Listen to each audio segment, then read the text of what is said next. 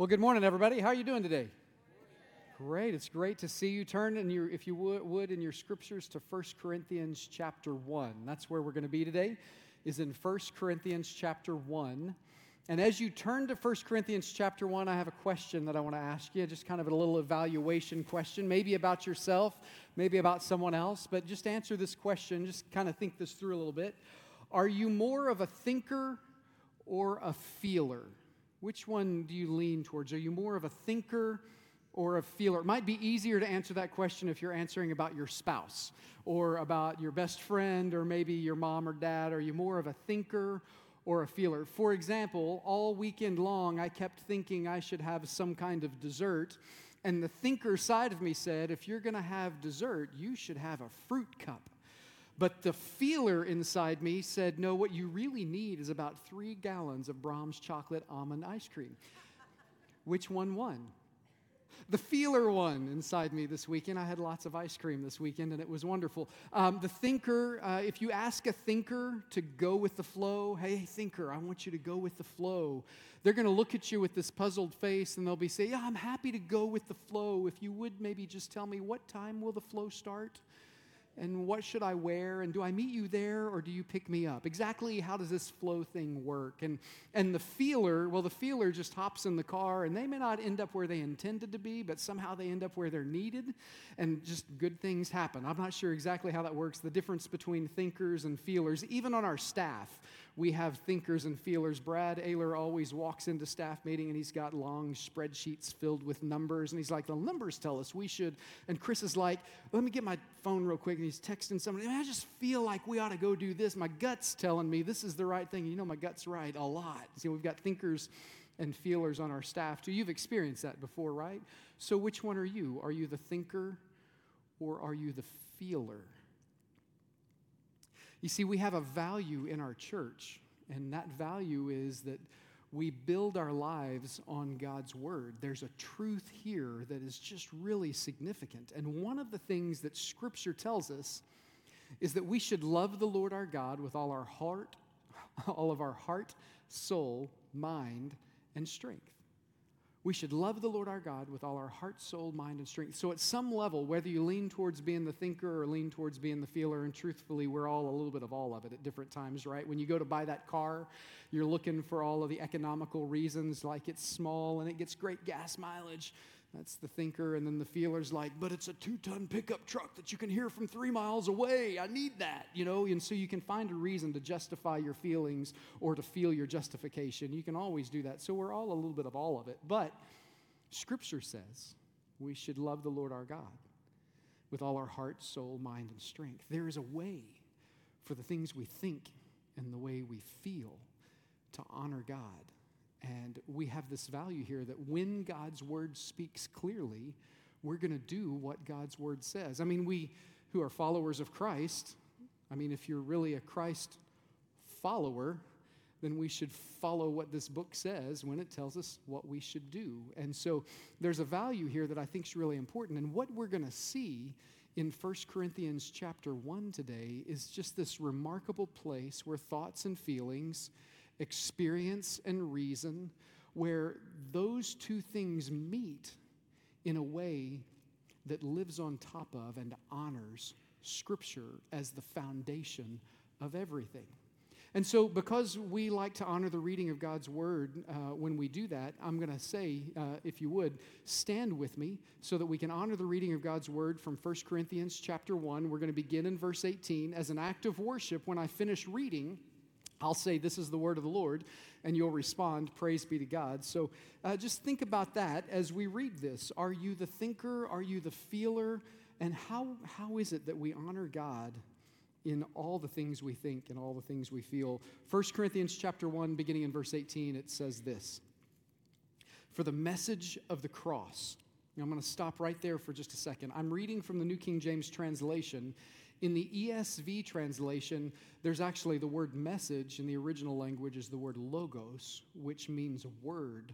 So in the ESV, instead of saying the message of the cross, it says the word of the cross. So I'm going to substitute that one word right there for just a second, and that's important. You'll understand that in a minute. Verse 18, for the word of the cross is foolishness to those who are perishing, but to us who are being saved, it is the power of God. For it is written, I will destroy the wisdom of the wise and bring to nothing the understanding of the prudent. Where is the wise? Where is the scribe? Where is the disputer of this age? Has not God made foolish the wisdom of this world? For since in the wisdom of God, the world through wisdom did not know God, it pleased God, through the foolishness of the message preached, to save those who believe. For Jews request a sign, and Greeks seek after wisdom. But we preach Christ crucified, to the Jews a stumbling block, and to the Greeks foolishness, but to those who are called, both Jews and Greeks, Christ, the power of God and the wisdom of God, because the foolishness of God is wiser than men, and the weakness of God is stronger than men.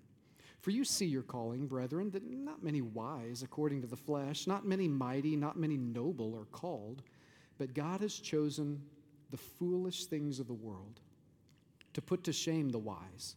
And God has chosen the weak things of the world to put to shame the things which are mighty, and the base things of the world, and the things which are despised God has chosen, and the things which are not, to bring to nothing the things that are, that no flesh should glory in his presence. But of him you are called in Christ Jesus, who became for us wisdom from God, and righteousness, and sanctification, and redemption, that as it is written, he who glories, let him glory in the Lord. This is the word of the Lord. Thanks so much. You can be seated.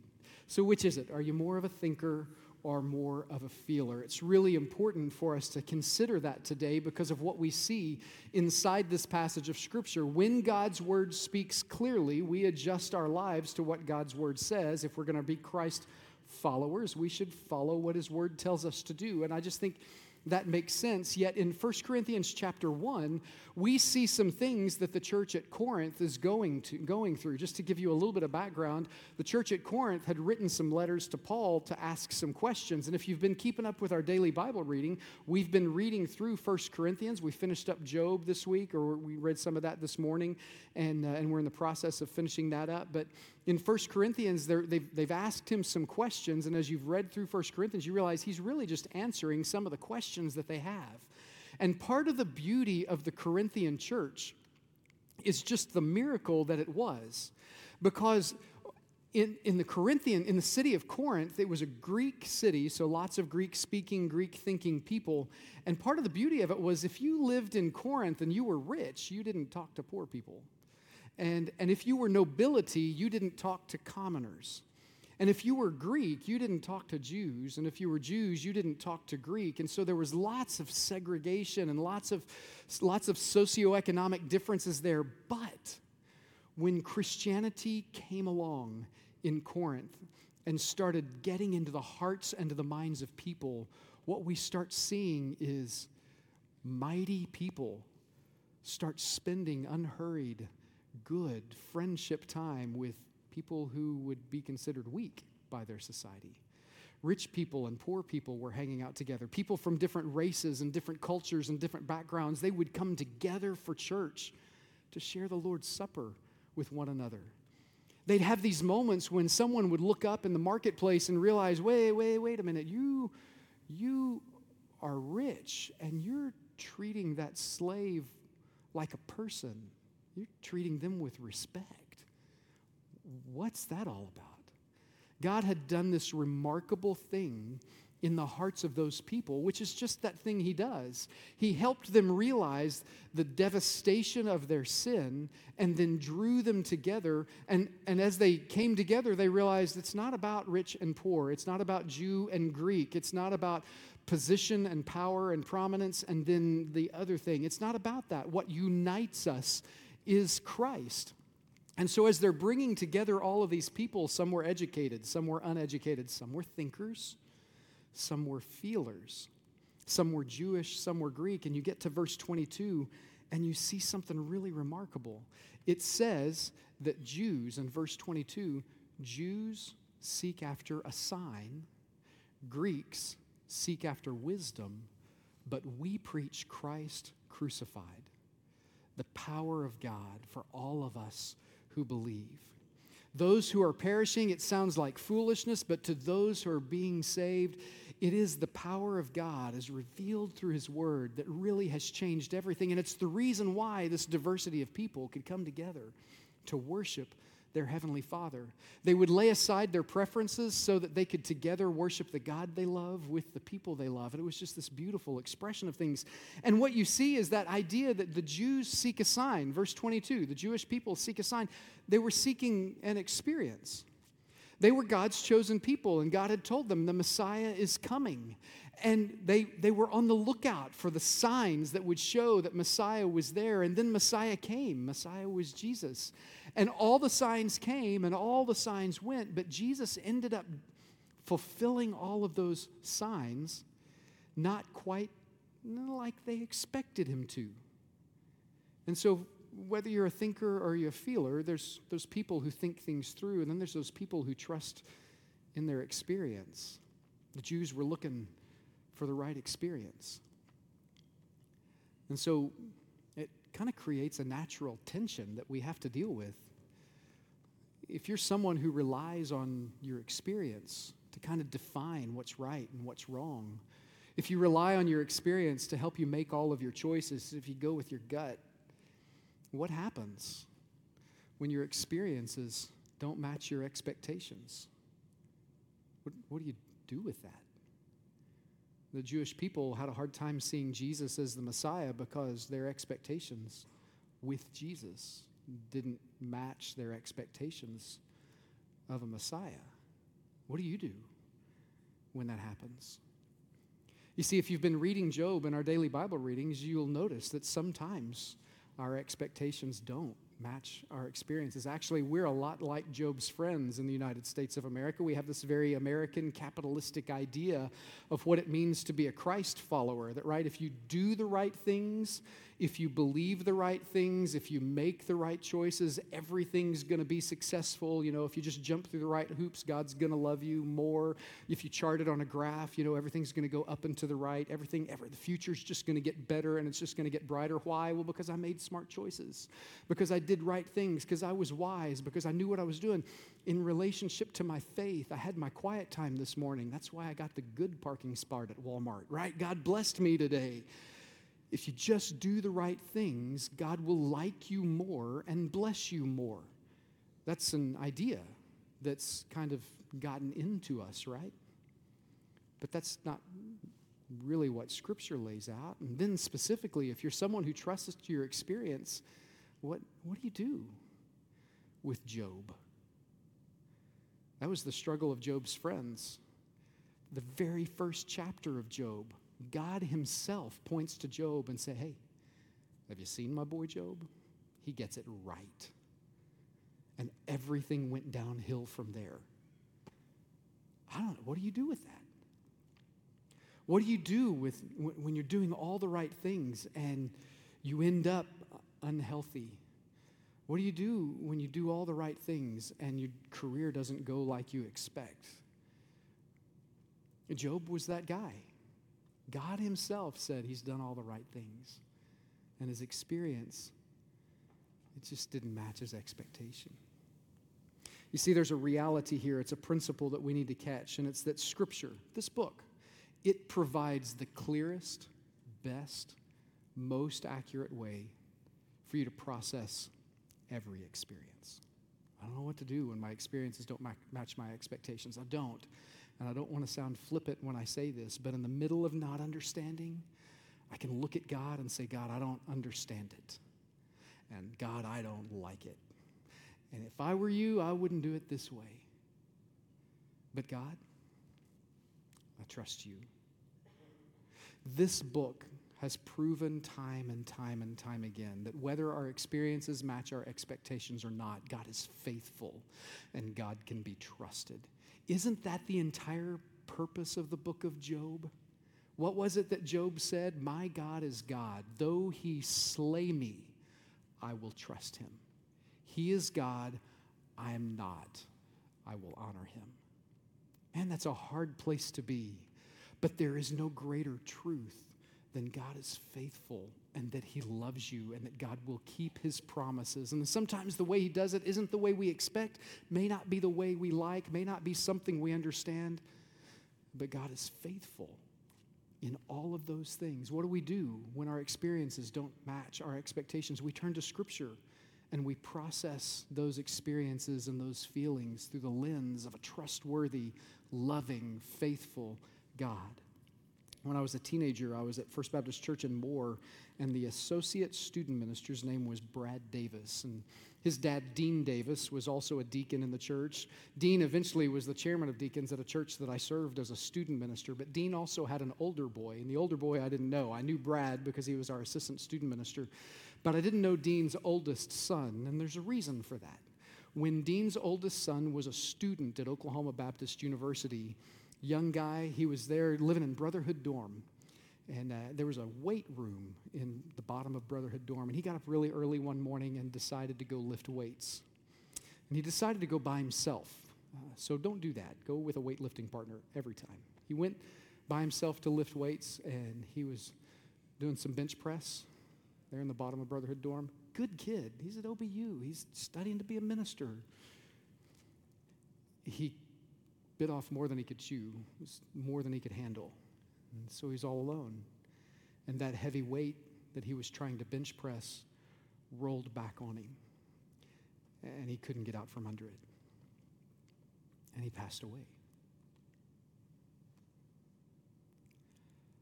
And that was tragic.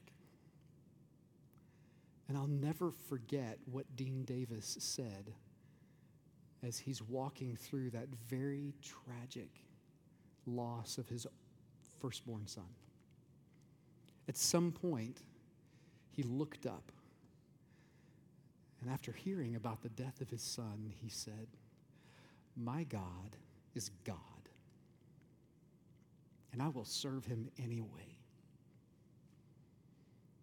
What do you do when your experiences don't match your expectations? You're honest with God. You filter those experiences. You measure, you process every one of those experiences through his word. And you have the hard conversations, and you scream and you shout, and you let him know what you think and what you feel because he's God and he can take it. Your anger does not intimidate him. Your frustration does not annoy him. And he lovingly will remind you. If you read your reading today in Job, he's lovingly reminding Job, let me show you all the things you don't know. Now watch me be faithful and love you deeply and love you intimately and walk through these hardest of times with you. Some people seek an experience. The Jewish people, they sought a sign. It didn't match their expectations, and so they didn't know what to do. I'm saying to you, Scripture provides the clearest, best, most accurate way for you to process every experience. That's for the feelers, and for the thinkers, it addresses them too. If you go on to verse 22, Greeks seek after wisdom. They like the spreadsheet. We actually think probably more like the Greek people of that day. We like the bullet points and the definitions. We want to know what the meaning of is in all of our contracts and all of those different things. And so we're seeking those steps. We seek after wisdom. But here's the problem. Some of the things that we know today are going to be different years from now. And some of the things we knew back in days gone by are not the same today. And there's a really good example of that. I love science. I love the scientific process. That idea that by observation, I can go, well, this seems to be the way the world works, and I can create a theory, and then I can test that theory, and when that theory is proven over and over and over again, when it's repeatable and sustainable and memorable, I can go, oh, this must be the way the world works. That scientific process actually comes out of Scripture and has been well proven. God likes for us to investigate his world. He likes us to have those reasonable, rational steps. Actually, Scripture says he's not a God of disorder. He's not a God of chaos. He's logical. He's reasonable. He's rational. We should love the Lord our God with all our heart, soul, mind, and strength. Yet there's limits to what I can know. You realize 500 years ago, everybody believed that the earth was the center of the universe. Now, 500 years ago, that sounds like a long time. It's almost as old as some of the people in this room. It feels like that's a long time ago. It's just not. But we thought the earth was the center of the universe. And then here comes Copernicus and Galileo, and no, it's not the earth, it's the sun. We just knew the earth was the center of the universe, and Copernicus, Galileo e per si muove is what he said he was put on trial for it, right? I saw it move. And the end result of that was we stopped thinking that the earth was the center. Now it's the sun. And then someone else came along. Hey, it's not math. It's just math. I don't know math, but it just says sun's not the center. It must be a galaxy. We're kind of actually out on the outer rim of a galaxy. But now, well, it can't be that the galaxy is the center of the universe. That galaxy seems to be circling something. I know. Well, where did all this come from? Must have been a big bang. Looks like everything's expanding out, right? The big bang, we can just observe some things, right? Just looks like everywhere we look in the night sky, things are getting further away from us. And so, man, we just knew 500 years ago the earth was the center of the universe. And today we think the Big Bang's the way it started scientifically. Imagine what we'll know 500 years from now. Interesting thing about the Big Bang, the theory would state that if there was a Big Bang, that you ought to be able to look into the night sky and see part of it that's hotter and part of it that's colder. But scientists can't do that. The relative temperature of the universe is basically the same. So they have a new theory that predates the Big Bang. It's called inflation or super or hyperinflation, and it's the idea that somehow in the moments just before the Big Bang, that somehow everything that would come to be was nothing and then was spread out like a giant clap all through the entire universe. I'm not sure about you, but that sounds like there was nothing and then God spoke and there was something. Sounds strangely like that. It seems like science might be catching up to that, right? We just knew 500 years ago the earth was the center of the universe. Imagine what you'll know 500 years from now. And here's the crazy part. Greeks seek wisdom. Look at verse 22. For Jews request a sign and Greeks seek after wisdom, but we preach Christ crucified. To the Jews a stumbling block, and to the Greeks foolishness. But to those who are called, both Jews and Greeks, Christ is the power of God and the wisdom of God. And on his most foolish day, it says, the foolishness of God is wiser than men. And on his weakest day, the weakness of God is stronger than men. So it's not just that Scripture provides the clearest, best, most accurate way for you to process every experience. Biblical principles are the most trustworthy test of timeless truth. Biblical principles, what you see inside this book, most trustworthy test of scientific truth. Again, I enjoy science. Whether the earth is the center, the sun is the center, the galaxy is the center, the universe is the center, the Big Bang happened or it didn't happen, you know what science never attempts to answer? Who did all that? Whatever you think you believe about what you observe, you can take one more step back, and ultimately, God did it. God's the one who made all of these mechanisms happen. There is a wisdom that exceeds our wisdom, and it's the wisdom of God. And on his most foolish day, when he's at his weakest and worst, he's stronger and wiser than anything you or I could possibly know. Let's be logical. Let's be reasonable. Let's recognize that the scientific process and the ability to think sequentially, step by step, is really just us looking at our Heavenly Father and going, I see how you're thinking. I'd like to see that a little bit more. And trusting in him with what we think we know. And recognizing, wouldn't it be good in all of your decision making, wouldn't it be good if you could talk to someone who can see the beginning from the end? Wouldn't that be helpful in your decision making? Wouldn't it be helpful if you could get the advice or learn from the wisdom of someone who, when you knock down that one domino, can see how all the dominoes will fall? Wouldn't that be helpful? Proverbs chapter 2 says that in this book, God reveals that kind of wisdom. You have instant and eternal access to the God who sees the beginning from the end, who knows how every domino falls, the one who isn't simply the owner and operator of it all, but the one who designed it, created it, and perpetuates it. Whatever decision you have to make, whatever direction you think you want to go, whatever it is you think you know, imagine as you get to know the mind of Christ. Imagine what you might know tomorrow. See, there's a reason why I said in verse 18 that it's the word of the cross is foolishness to those who are perishing, but to us who are being saved, it's the power of God. There's a reason why I said that, because ultimately you should ask yourself this question: whose word do I trust the most? Do I trust the word of experience? Sounds reasonable.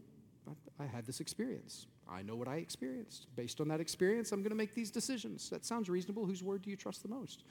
Hey, I know things. I have degrees. There's letters after my name. I've studied to show myself approved. I've done things like that. Whose word will you trust? The word of experience or the word of knowledge, the word of reason, the word of rationality? You see, the Bible says, verse 18, the word of the cross is the one that's the most trustworthy. Well, when Scripture talks about the word of the cross, what does that mean? Maybe it's talking about the word on the cross. Remember John chapter 1? In the beginning was the Word, and the Word was with God, and the Word was God. And the Word became flesh and dwelt among us, and we beheld his glory, the glory of the only begotten Son. What is the word of the cross? It's Jesus. Are you going to trust your experience more than him? Are you going to trust your rational thinking, knowledge, logic more than him? Romans 11:36 says, "For of him and through him and to him are all things, to whom be the glory forever. Amen." There is no experience, there is no knowledge that's higher than the knowledge of who Jesus is and what he's done. What does Romans chapter 8 say? Doesn't it say that who can separate you from the love of God? Can height, nor depth, nor principalities, nor powers, nor things present, nor things to come. What can separate you from the love of God? It says nothing. And where did that love come from? Where was it most specifically expressed? Right there on the cross, when the word of the cross took your sin and mine, took all the punishment, took all the penalty of your sin and mine. Who do you trust? The word of your experience or the word of the cross or the word of your knowledge? It's the most amazing thing. Verse 23. Let's go back to 22 again. For Jews request a sign, Greeks seek after wisdom. Verse 23. But we preach Christ crucified. And that's the remarkable truth about the gospel. That the gospel redeems our experience. And the gospel reveals the wisdom of God. That's what the gospel does. I think it's funny. You heard me talk about science today. It's not really a TED Talk. What I'm doing up here, what Chris does up here when somebody else is preaching up here is not really a TED Talk, right? I have to think about, it talks about those who are perishing and those who are being saved, and it talks about how the word of the cross is foolishness to those who are perishing. Man, if you aren't a church person, if you don't really trust in Jesus, if you don't really know about this whole church thing, I have to imagine that this moment for people who are not believers or not used to coming to church, I've got to imagine that what we do in this room seems really strange. I mean, we come in, we all come together, we shake hands, we drink a little bit of coffee because church doesn't run without coffee, and we do all of these things. And then we have this moment where a band gets up on stage and we all stand up together and sing this really strange version of Christian karaoke, right? It's like, hey, let's watch the screen, and some of us wiggle more and some of us just kind of stand there. And that all happens, and then we all sit down, and then some guy, me, stands up and just talks for a little bit. A lot? Too long? Just talks? It's got to be strange to someone who's lost, right? But did you notice what it said in verse 21? For since in the wisdom of God, the world through wisdom did not know God, it pleased God through the foolishness of the message preached to save those who believe. I don't know, but maybe I should say welcome to the most foolish thing you'll do all day long. Because it's through the foolishness of the message preached, through the word of the cross, that people are redeemed. Their experiences are redeemed, that God restores the years that the locusts have eaten, that God takes back what once was wrong, where the wrongs done to you and the wrongs done by you can be forgiven and forgotten, and you can be set free from sin and death. I want to just check something out here just for a moment. I just want to ask a simple question. This is a participation moment. I'll need everybody to participate that this applies to, but lots of us in the room have placed our faith in Christ, and I'm one of them, so I'll raise my hand with this. And so when I ask the question, if this applies to you, raise your hand nice and high and leave it up. How many of you placed your faith in Christ while you were in a service, not necessarily this church, but wherever you were, in a service just like this one? How many of you placed your faith in Christ as a part of it? Raise your hand real high. Let's just see it. Look all over the room. Look at the number of people who in a moment just like this one placed their faith in Jesus. You can put your hands down. I was one of those people too. I was saved in a moment just like this one. And it says right here, verse 21, that it's through the foolishness of the message preached that God saved people. I find that interesting. You know, with every relationship, there ought to come a moment where it's just easy for us to talk about the relationship. I can talk about my kids and my wife all day long. That's really, really easy. But I remember when I was a young teenager and I was starting to date, and even before I was starting to date, the idea that anybody would, my granddad was always, he'd always ask me about the girls I was interested in. He'd always ask me about dating. I can remember being at Disneyland with my granddad. I was about 7, and I'm watching the 20,000 Leagues Under the Sea ride, and I've got my hand on the little bar there, and he takes my hand. I thought he was holding my hand, and I can remember he picked up my hand and he moved it, and I was so embarrassed because when he put my hand down, there was another little girl in line that we had no idea who she was. She was just there with her parents. He put my hand on top of her hand. I freaked smooth out. I was like, 7 cooties. Oh no, that's terrible. I don't know what I'm doing. Wash my hands. I got to get out of this line. I was so embarrassed. And it was just hard to talk about relationships, right? But the older I got, the more experience I got, the easier it was to talk about my relationship with the people I was interested in, dates that I had. I feel like that's the way our faith works. For those of us who have been believers for a long time, there ought to come a moment where it's easy for you to share the gospel with someone else, to just tell people this is what Jesus has done for you. But you know what? Even if it's not easy for you to share the gospel with someone, even if that's not an easy thing for you to do, well, this right here, it says it's the foolishness of the message preached. The gospel draws people to God. I wonder whether it's easy for you to talk about your faith or not, if maybe the best thing you could possibly do for your lost friends and family is get them into a room just like this. How many of you saw how many people raised your hand? It was in a room just like this while some foolish guy was doing this foolish thing called preaching, that somehow the wisdom of God came through in that message and the gospel was boldly proclaimed. And the end result is so many of you who raised your hand went, I need that. God does something miraculous and something marvelous through the preaching and teaching of His Word. I wonder what would happen if you would simply get your friends and family into a room like this. Because you know what they're going to hear? They're going to hear the gospel. Well, what's the gospel? Well, the gospel's, it's beautiful. You know where it starts? God loves people. He's not this distant and miraculous. He's not just this distant, unusually hard to understand clockmaker who's just wound things up and stepped back and let him go. No, God loves people, and He wants to be intimately involved in your life and the life of His creation. And so that's the gospel, that God loves people.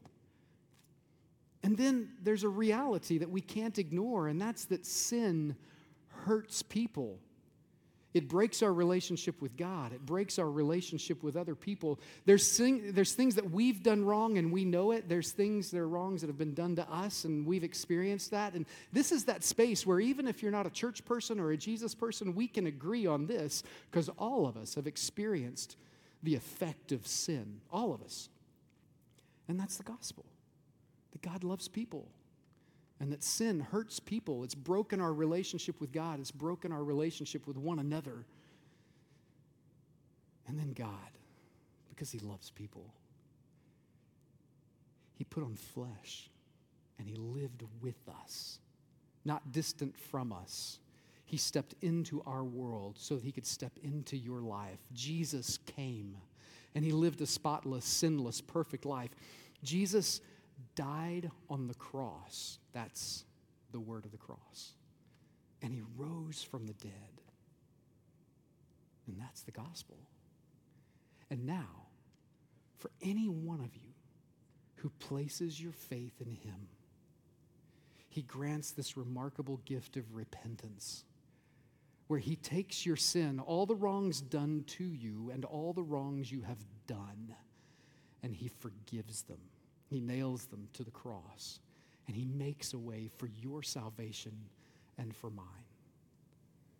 And for the Jews, they're looking for that experience, according to this passage. And for the Greeks, they're looking for wisdom.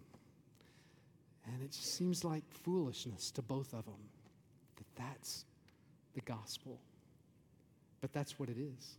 And there are so many people near you right now who found that to be true by reason and by experience. And today, their lives have never been the same. And that could be true for you, too. Let me ask you to bow your head and close your eyes for just a moment. We're going to pray together. And after we pray, I'll say amen, and we'll all stand up, and Joe's going to sing for us. But during the time that we're praying, and as Joe sings, there's some men and women in the room who will be stationed all over the room. They're people that would be happy to pray with you and pray for you. If you're one of those people who normally prays for people during our services, you guys can go ahead and get up and go to your spot. You can go do that right now. But there's going to be people all over the room, people in the front, people in the back, kind of at every corner. And if you're one of those people who raised your hand a minute ago to say, in a room like this is where I placed my faith in Christ, you might need to talk to one of these people and pray with them about friends and family you should bring into this room. Maybe there are people who are just like you that if they just showed up to a foolish thing like this, they might place their faith in Christ. Maybe during this whole prayer time, whether you're talking with someone or whether you're praying right there at the chair, you ought to be praying for your friends and family who need Christ. And then for those of you who are far from God, for those of you, well, according to this passage, for those of you who are perishing, I can assure you that the gospel, it is the lens through which you can understand every experience. It is the reason and the rationale for God's love for you. And so maybe today you need to come to one of these people and say, hey, would you pray for me? I think I need to place my faith in Christ. And I'm not sure what that means. They'd be happy to pray with you and to talk with you about that. Father, thank you so much for this life and this love that you've given to us. I'm so thankful that your wisdom far outshines any wisdom we could know.